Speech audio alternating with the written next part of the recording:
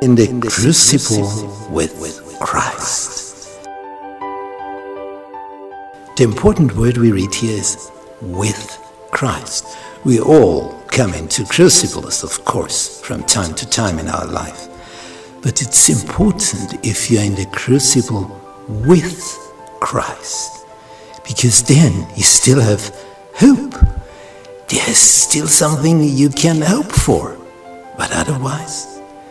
So we will have a close look at people in the Bible, how they managed to get through a crucible with Christ, so that we can get strength and surety and know what to do when we are in such a shadow of death.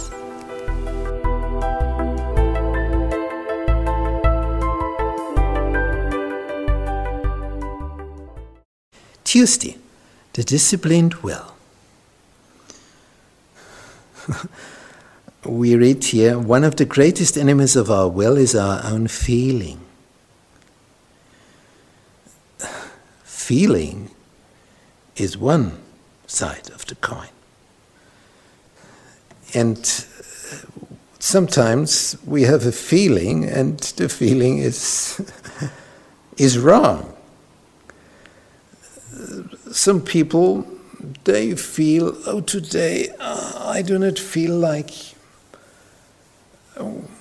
being able to work. And then I feel like staying in bed. That's much better. Those will never, ever reach the destination.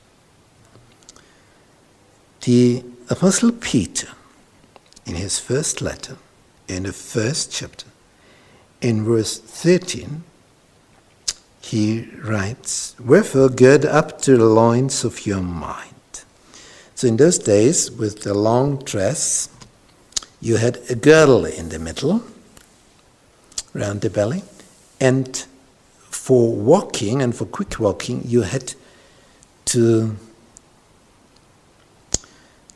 take these clothes that you are not so hindered because of the long dress. But the girdle, you could put it up a little bit, and the girdle held it together. And here, gird up the loins of your mind. That's interesting, isn't it? The mind. We should gird up the mind. Be sober and hope to the end for the grace that is to be brought unto you at the revelation of Jesus Christ, when he comes again in the clouds with all his angels. Hope to the end for the grace. There is something, hope is something special. In the Second World War, when the Nazis ordered the Jews to the concentration camps so that they came to an end in there, a doctor of psychology had much time. He was a prisoner in there as well because he was a Jew, Dr. Viktor Frankl. And he had a good eye on those around him. He watched the officers and he watched the prisoners. And then he discovered the following. There were strong men, really strong and tall. They died within weeks.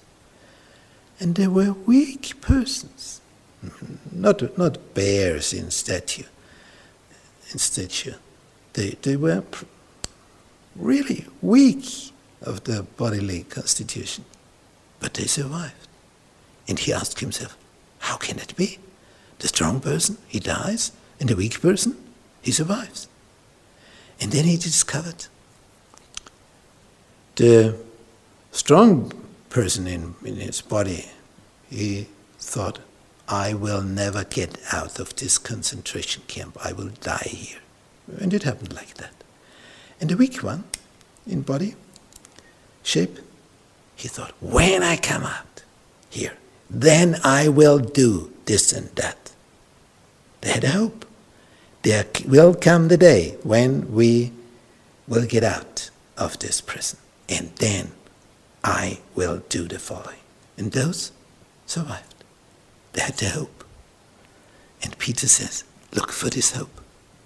Jesus will come again.